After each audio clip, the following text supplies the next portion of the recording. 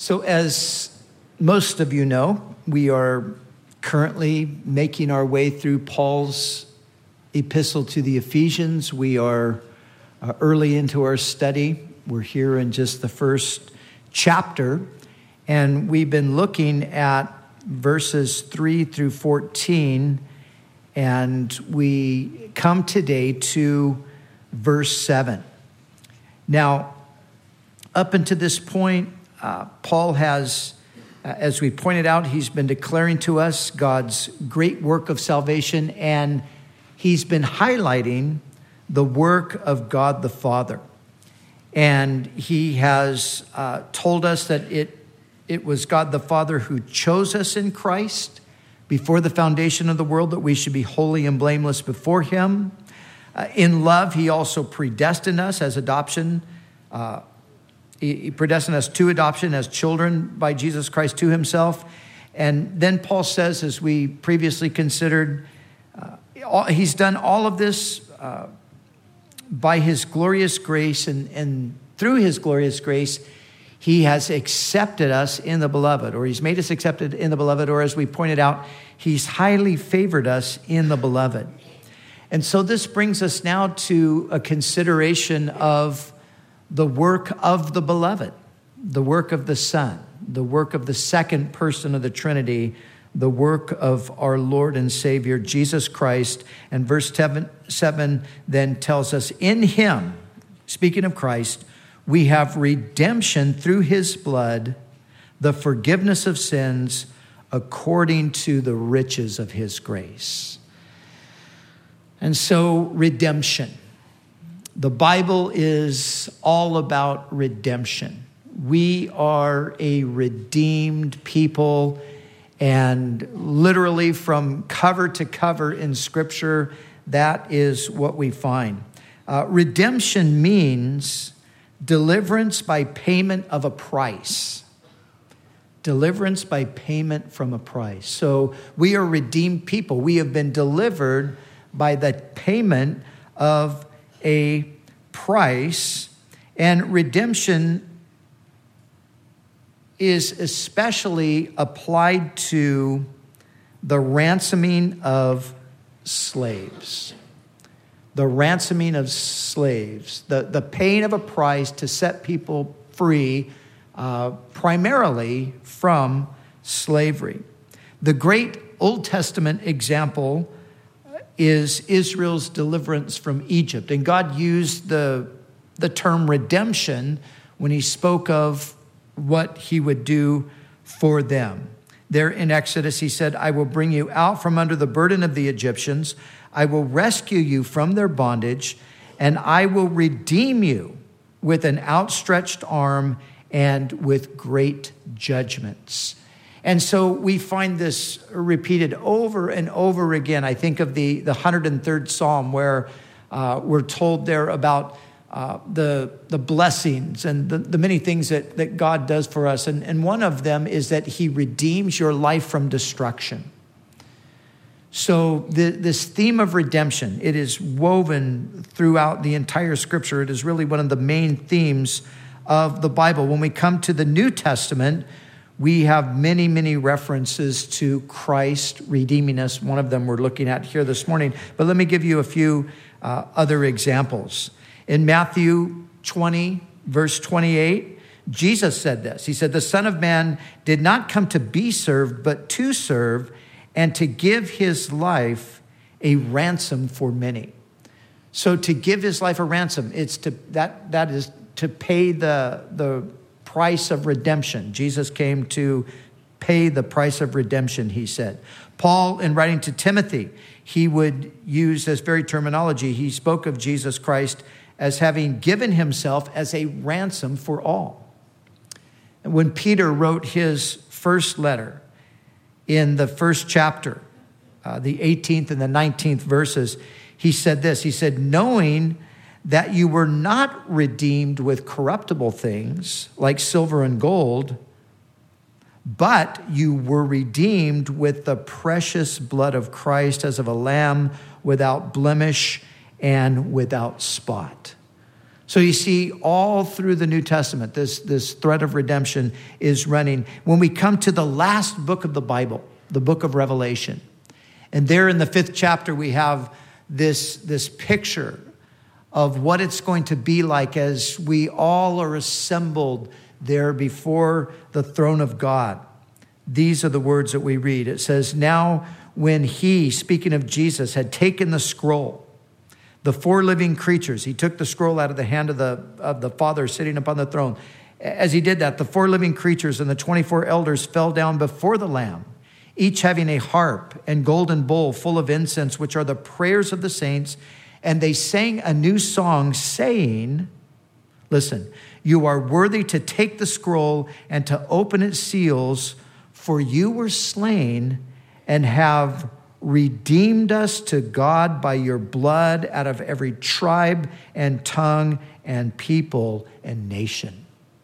That is the song that we are going to be singing someday, the song of redemption. You were slain and you have redeemed us to God. And so as we see here, when Paul says that in him, in the Son, we have redemption, he's expounding on this theme that is one of the primary themes of the entire Scripture. We could actually refer to the Bible as the history of redemption. That's really what it is. You know, sometimes people are a bit puzzled as to why the Bible doesn't give more details about, certain people or places or, things like that. Well, we have to understand the Bible is not a history of the world. It's not even a history of any particular nation. To some degree, it's a history of the nation of Israel, but it is primarily the history of redemption. That's what we have in the Scripture. Now, as we're saying here, the redemption is from slavery, and the slavery is slavery to sin. Jesus said in John chapter 8, he said, "Everyone who commits sin is a slave of sin." A slave of sin, that's where we find ourselves. That's the entire human race is in this situation where we are all enslaved to sin. And in some cases that is more obvious than in other cases, but regardless of whether it is blatant and observable or not, it is true. Our natural state is one of being enslaved to sin. We do things we don't want to do, and we don't do things that we want to do and know we should do. That's the human condition, isn't it? In our current cultural situation, there's a lot of talk about addiction. And there's a lot of people who are addicted to a variety of things.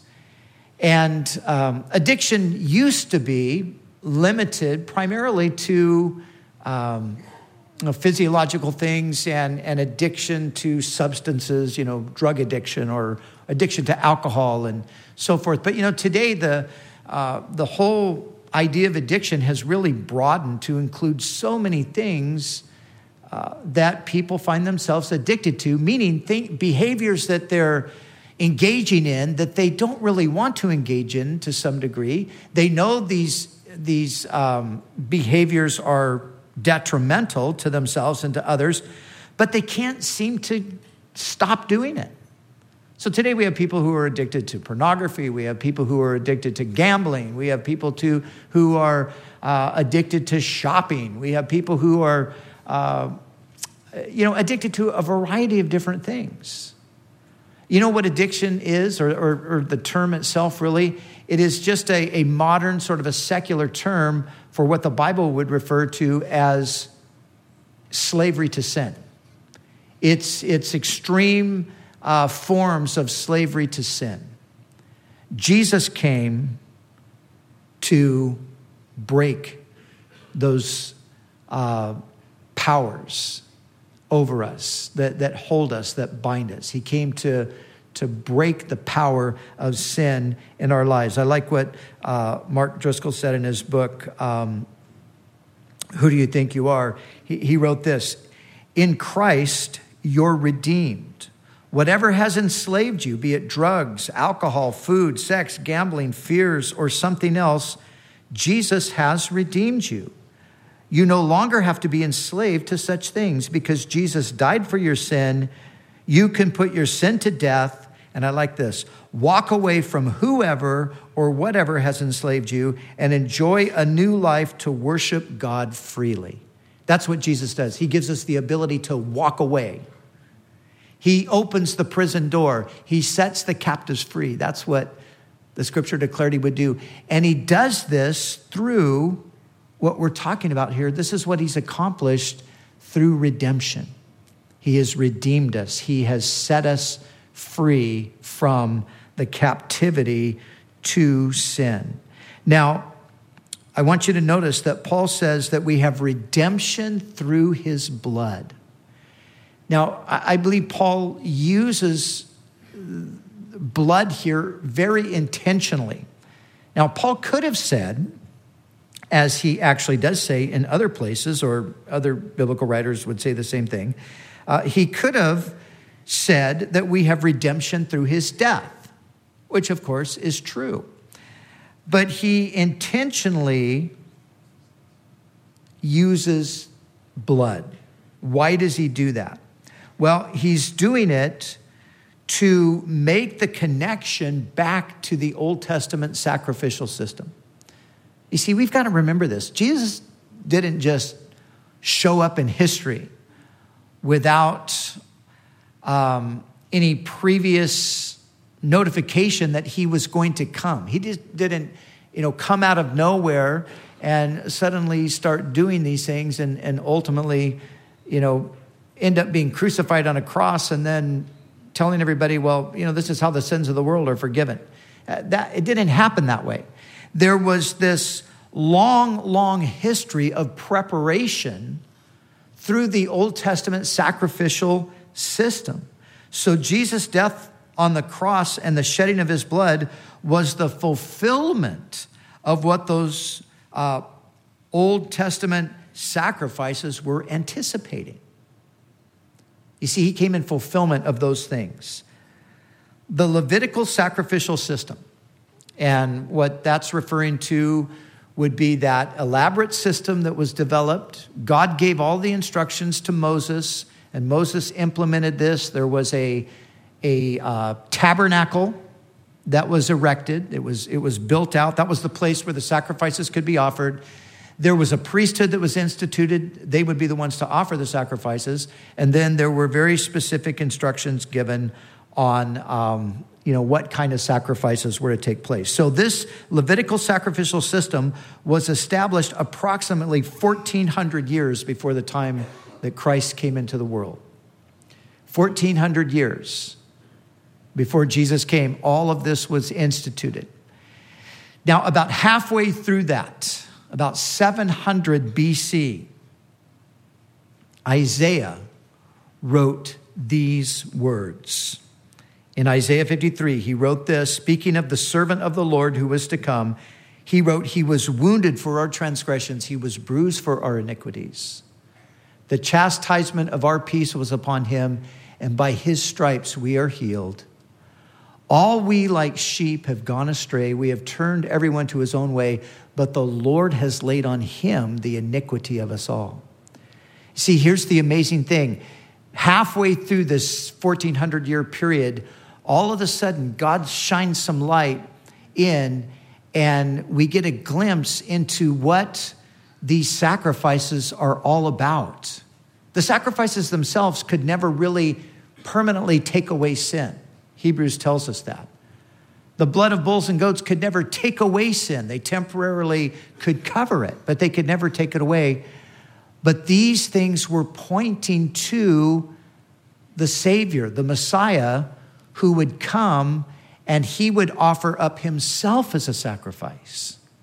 And so Isaiah was given the privilege of making this known So suddenly there was something else being connected to the whole sacrificial system, something to do with the Messiah, which at the time, nobody would have really understood that. But then further along, as the prophets would continue to prophesy, and as they would get nearer to the actual coming of Jesus, this picture began to be a little bit more spelled out. But Jesus comes, and he then brings the full and complete revelation of what was really intended by those sacrifices. But you can go even further back than the institution of the Levitical system through Moses. You can go all the way back to the very beginning of time. God has been communicating this message from the very beginning. Go all the way back to Genesis. And maybe you remember the story there. Adam and Eve sinned, right? And when they sinned, suddenly they realized something that they did not previously know. They realized that they were naked. And they suddenly experienced shame because of their sin. And what did they do? They attempted to cover their nakedness, and were told that they made fig leaves to cover their nakedness. But those fig leaves were inadequate. And so we're told there that God, he covered them with animal skins. And what he did is he slew animals, lambs presumably, and he covered them.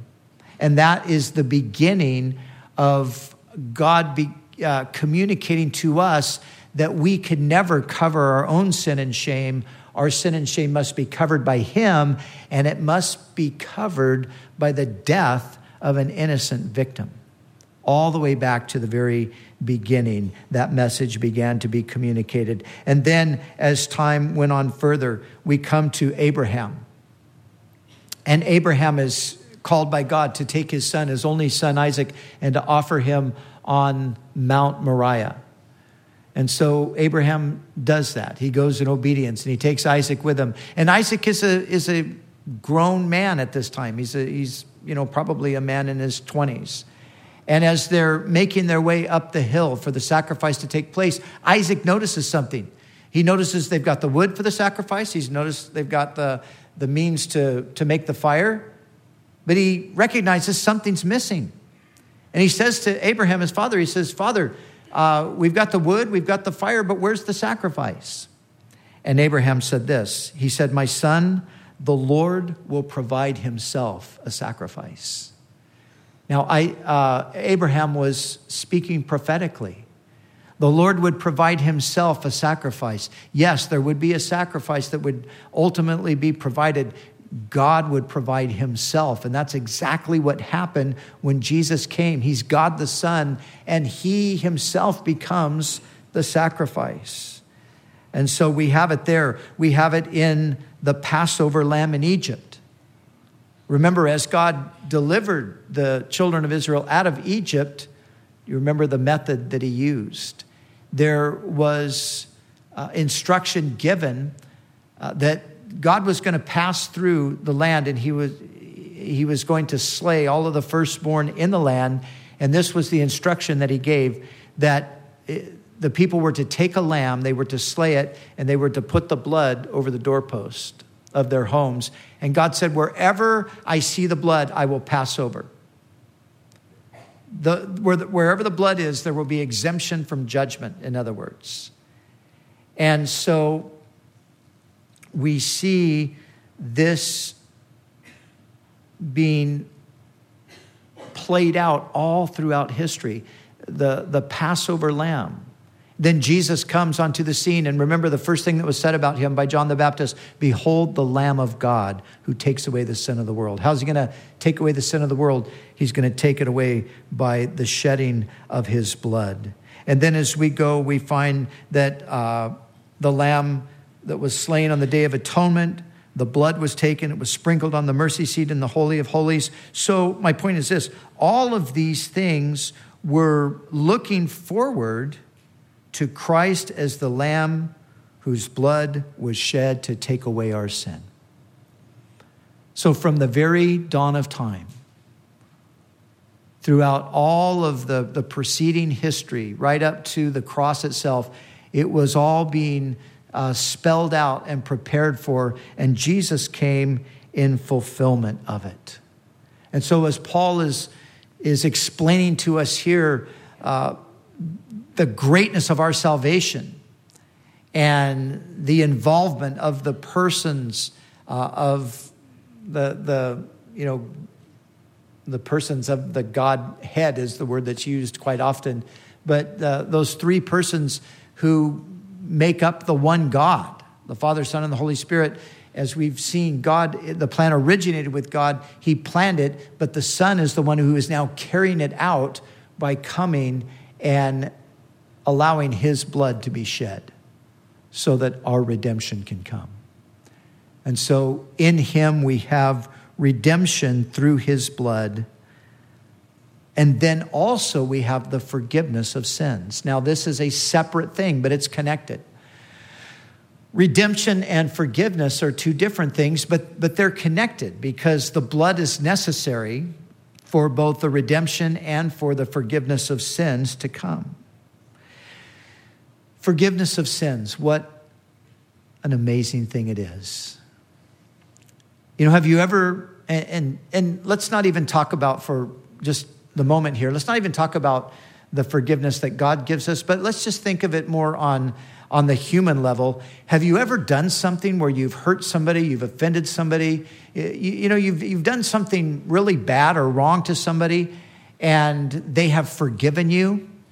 Have you ever had that experience? You know what a wonderful experience that is, really. To be forgiven is a wonderful thing. To know that foolish thing, that in some cases that evil thing that you've done, to know that that's no longer being held against you, that is one of the greatest feelings in all the world. To have that guilt lifted off of us. I've told this story before, and I didn't tell it at the other services, but I'll tell it right now. I had that experience many, many years ago. Just again, strictly on the human level, where I had done something and I kept it hidden because I was so embarrassed having done it. I didn't want to confess it, but I finally had to confess it. And when I did, and I received the forgiveness, it was such a wonderful thing. But what happened is years and years ago, Pastor Chuck used to, he did all kinds of wonderful things for Cheryl and I, and he would always come over to our house and help with maintaining the yard, or fixing up the house, or building a fence, or whatever. He was always very, very helpful with those kinds of things. So one of the things he did was he bought me a really nice lawnmower. And so he bought me a nice lawnmower. One day he came over and I think he was in the backyard. He was working on a fence or something. And his car was parked out along the front of the house there. And the wonderful lawnmower that he got for me, I pulled it out and I was mowing the lawn there. And I went out to mow that strip of grass that's kind of between your house and the sidewalk there.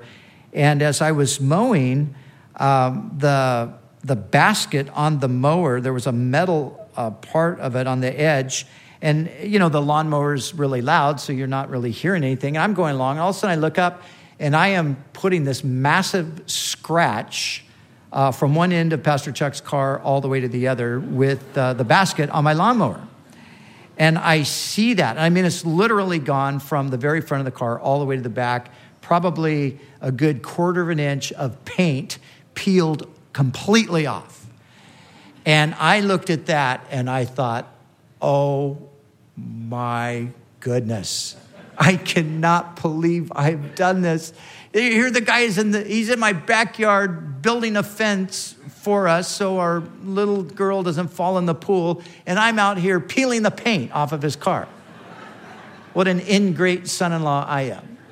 So I was so embarrassed by having done that, I couldn't tell him. So I just didn't say a word. I just, I didn't say a word. I just finished mowing the lawn, went back and helped him in the backyard with the fence, and never said a word.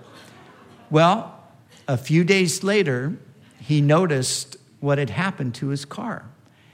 And the next thing I heard is, how bad he was feeling that somebody would do that to him. He couldn't believe it. And I'll never forget, he said, and I was right there in his presence, he said, yeah, I don't know, somebody must hate me or something. It looks like they took a key and they just peeled the paint right off my car. And he's telling Cheryl, and I'm standing there and I'm like, wow, who would have done something like that? That, boy. No, I don't think it's anybody who hates you. I don't know how it happened, but so I just didn't have the guts to tell him it was me. So here's the deal, though. This went on for like 3 weeks, and this really bothered Chuck. He just couldn't get over it. He was really concerned that somebody had done this, and somebody hated him. And so, I'm keeping this to myself, obviously, and every time it just kind of seems to keep coming up over and over again. I'm like, oh, gosh, not the car again. So finally, what happens is Cheryl and I are driving along, and out of nowhere, she brings it up. My poor dad, he is just so sad these days about what happened to his car, and he just feels like somebody hates him. And she's looking at me, she's like, can you believe somebody would do that to my dad's car? That is so cruel. That is so mean. And by this time, it's like, okay, I cannot take this any longer. So finally, I looked at her, I go, I did it. And she looked at me with daggers in her eyes. You did it. You scratched my dad's car. How dare you scratch my dad's car? I said, I did it on an accident. Honey, I didn't do it on purpose. So I told her the whole story about the lawnmower, and she started laughing and thinking, oh, I can't believe that. And so finally she said, well, you got to tell him. And it's like, yeah, I knew by now because this thing wouldn't go away. It just kept coming up. I knew I had to tell him. So I called him on the phone and I said, Chuck, I got to talk to you for a second. Yes. I said, Chuck, you know the scratch in your car? Yes. Chuck, I put that scratch in your car. Oh? How was his response? I said, Chuck, I did it on an accident. And I told him the story of the lawnmower. Oh. Praise the Lord. That's what he said. Praise the Lord. Praise the Lord, somebody's not out to get me. That's what he would say, But I'll tell you, the guilt that I was living with, the burden that was on me for those 3 weeks, oh, man, it was so intense. And when he said, praise the Lord, it was like the thing just lifted off me. Oh, I was free. I was set free. That's a humorous story of a human experience of being forgiven for a relatively minor thing. But there's nothing quite so wonderful as knowing that God has forgiven us our sins. And not just little mistakes here and there, not just little foibles that we might have accidentally, even in some cases, done. But no, he's forgiven us of all of the real stuff, the intentional stuff, the wicked, the evil stuff that we've done. He's forgiven us. Now, here's the thing. When it comes to forgiveness, if there was ever a place where God was in a dilemma, and it's not probably really right to say God is in a dilemma, but in a sense, you could say that he was. In this way, God was in a bit of a dilemma, because here's the question. How does a holy and just God forgive sin and still retain his justice? And you see, for us to just, forgive somebody by just saying, hey, we'll just overlook that. We can do that because we're sinners ourselves. Sometimes we do that and we'll say, in our minds, we might say, oh yeah, I've done something like that before. Don't worry about it. It's not a problem. And we'll let it go. But you see, God can't do that because God is, as God, he is perfectly righteous and just. He is the just judge. Some people say, well, why didn't God just overlook it? Why didn't he just say, okay, look, Adam and Eve, you ate that fruit. listen, I told you not to do it. We're going to let bygones be bygones. It's water under the bridge, but listen, don't do it again. Why couldn't God do that? You see, God couldn't do that because of who he is. Because he declared that to do such a thing would bring a specific consequence. And of course, God is bound to keep his word. And yet also, because he's just, a just judge cannot just let people off the hook. Now, if I were to go into court before a judge and I was guilty, and the judge said, I know you're guilty. It's all crystal clear here, but I'm feeling really good today. I'm just going to let you off the hook. You're acquitted. You're free. Get out of here. Don't do it again. Now, I might walk out of there going, man, what a nice guy. Wow, that judge is really cool. And he might have been a nice guy and a cool guy, but he was a horrible judge. You see, a judge is supposed to uphold justice. God is the just judge. So this is the dilemma. This is the question. How does a holy and just God forgive sin? Well, here's how he did it. He did it by providing forgiveness through the pain of the penalty himself in the person of Jesus Christ. The penalty for sin has to be paid. You can't pay it. I can't pay it.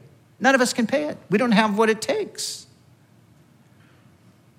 So what's the options? Well, the options are we have to be utterly condemned, or somehow there has to be some forgiveness, but we don't have the ability to pay the debt. So what does God do in the person of his son? He steps in and he pays the debt himself. That's what happened on the cross. And we sang it this morning. Jesus paid it all to him I owe. That's the truth. Jesus paid a debt that we could never pay. And in paying that debt for us, that then freed God to offer us the forgiveness of sins. And in doing so, he retains his justice. His justice is not violated. It remains fully intact. The penalty for the sin has been paid by Jesus. And now God can lavish his love upon us. He can offer us the forgiveness of sins. And that's what he does. And that's what he's done. And many of us have received that. And we know the glory of that. We know how wonderful that is to know that our sins have been forgiven. But this is what you need to know. There's not a single sin. There's no sin that is not forgivable. The only sin, Jesus said, that could never be forgiven is what the Bible would call the blasphemy of the Holy Spirit. But what that means is it's a rejection of Christ. But apart from that, there's no other sin that is too great for God to forgive. Now, of course, since God forgives us in Christ, if we reject Christ, there is no forgiveness. But apart from rejecting Christ, everything else can be forgiven. Now, some of us in this room have committed some pretty serious sins. And thank God he's freely forgiven us those things. But I don't know how many of us in this room have committed atrocities. I don't know how many of us, if any of us in this room have committed really horrific types of sins. But listen, even those kinds of sins have been paid for. Even those kinds of sins are forgivable. Even the kinds of people that have committed them can be washed clean by the blood of the Lamb. That's the amazing thing about this gospel. The blood of Jesus cleanses a man from every sin. There is no sin that's too great. And man, if you stop and think about the atrocities that have been committed, when you stop and think about the things that people do to other people, and all of the horrific things. Sometimes we see these insane things in the news.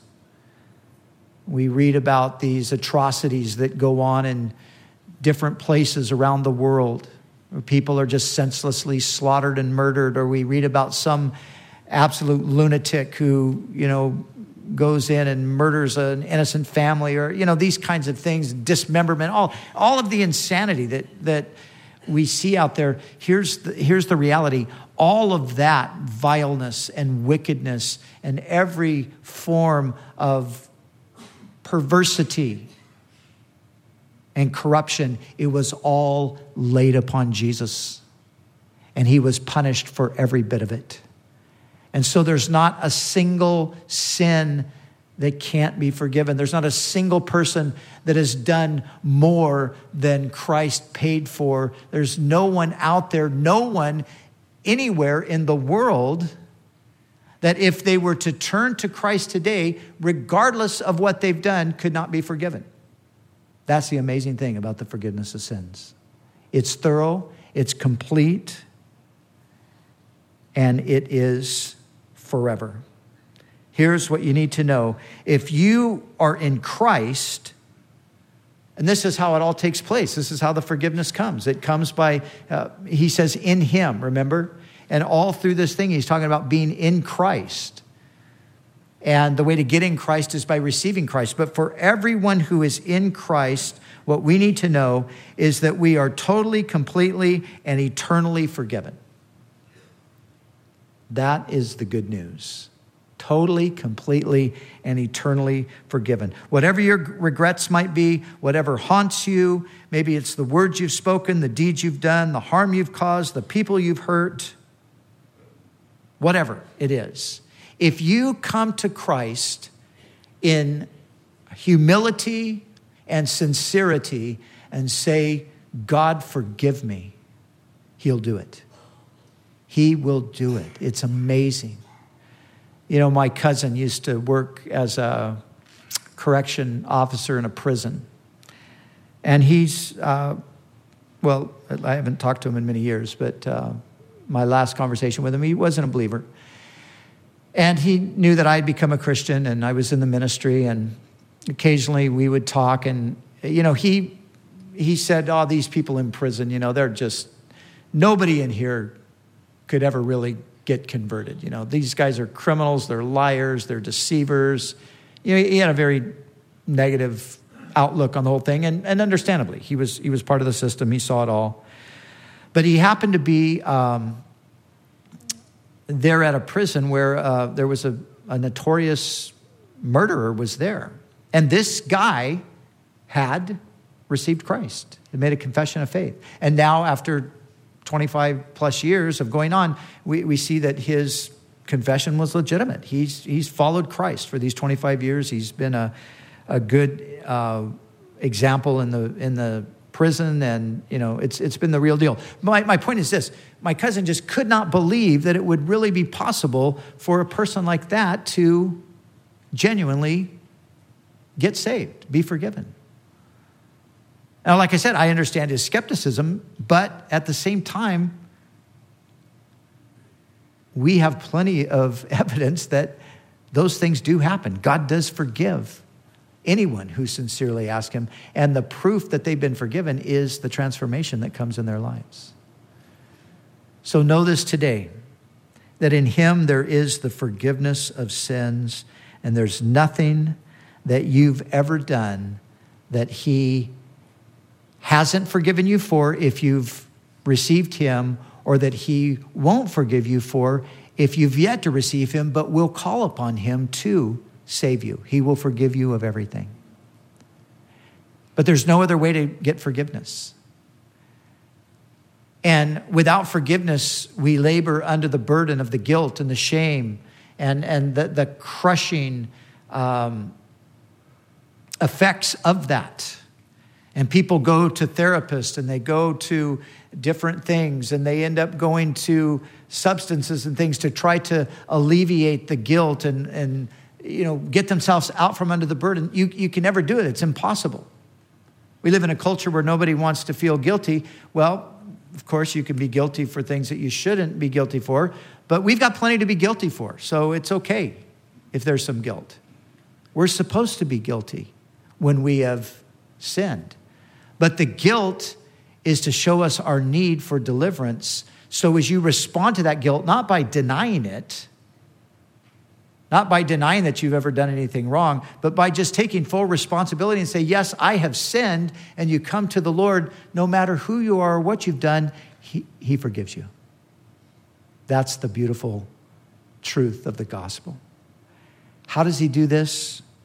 Well, Paul tells us finally, and we've been talking about it for weeks, he does it according to the riches of his grace. You see, this is what the grace of God does. And listen to me today. You can't find this anywhere else. You could never find it anywhere in history. It's never been there. You can search high and low. Every religious system that exists in the world is missing one thing, the most important thing. Grace doesn't exist. It's not there. It's only in the gospel.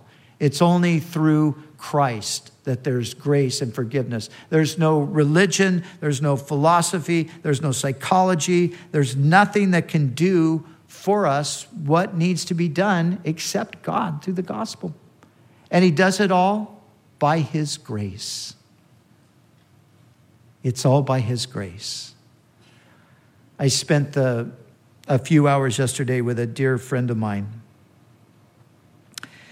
I got a call on Friday, said his name is Will. Will is on his way out, probably doesn't have a day, any more than a day to live. He's 94 years old.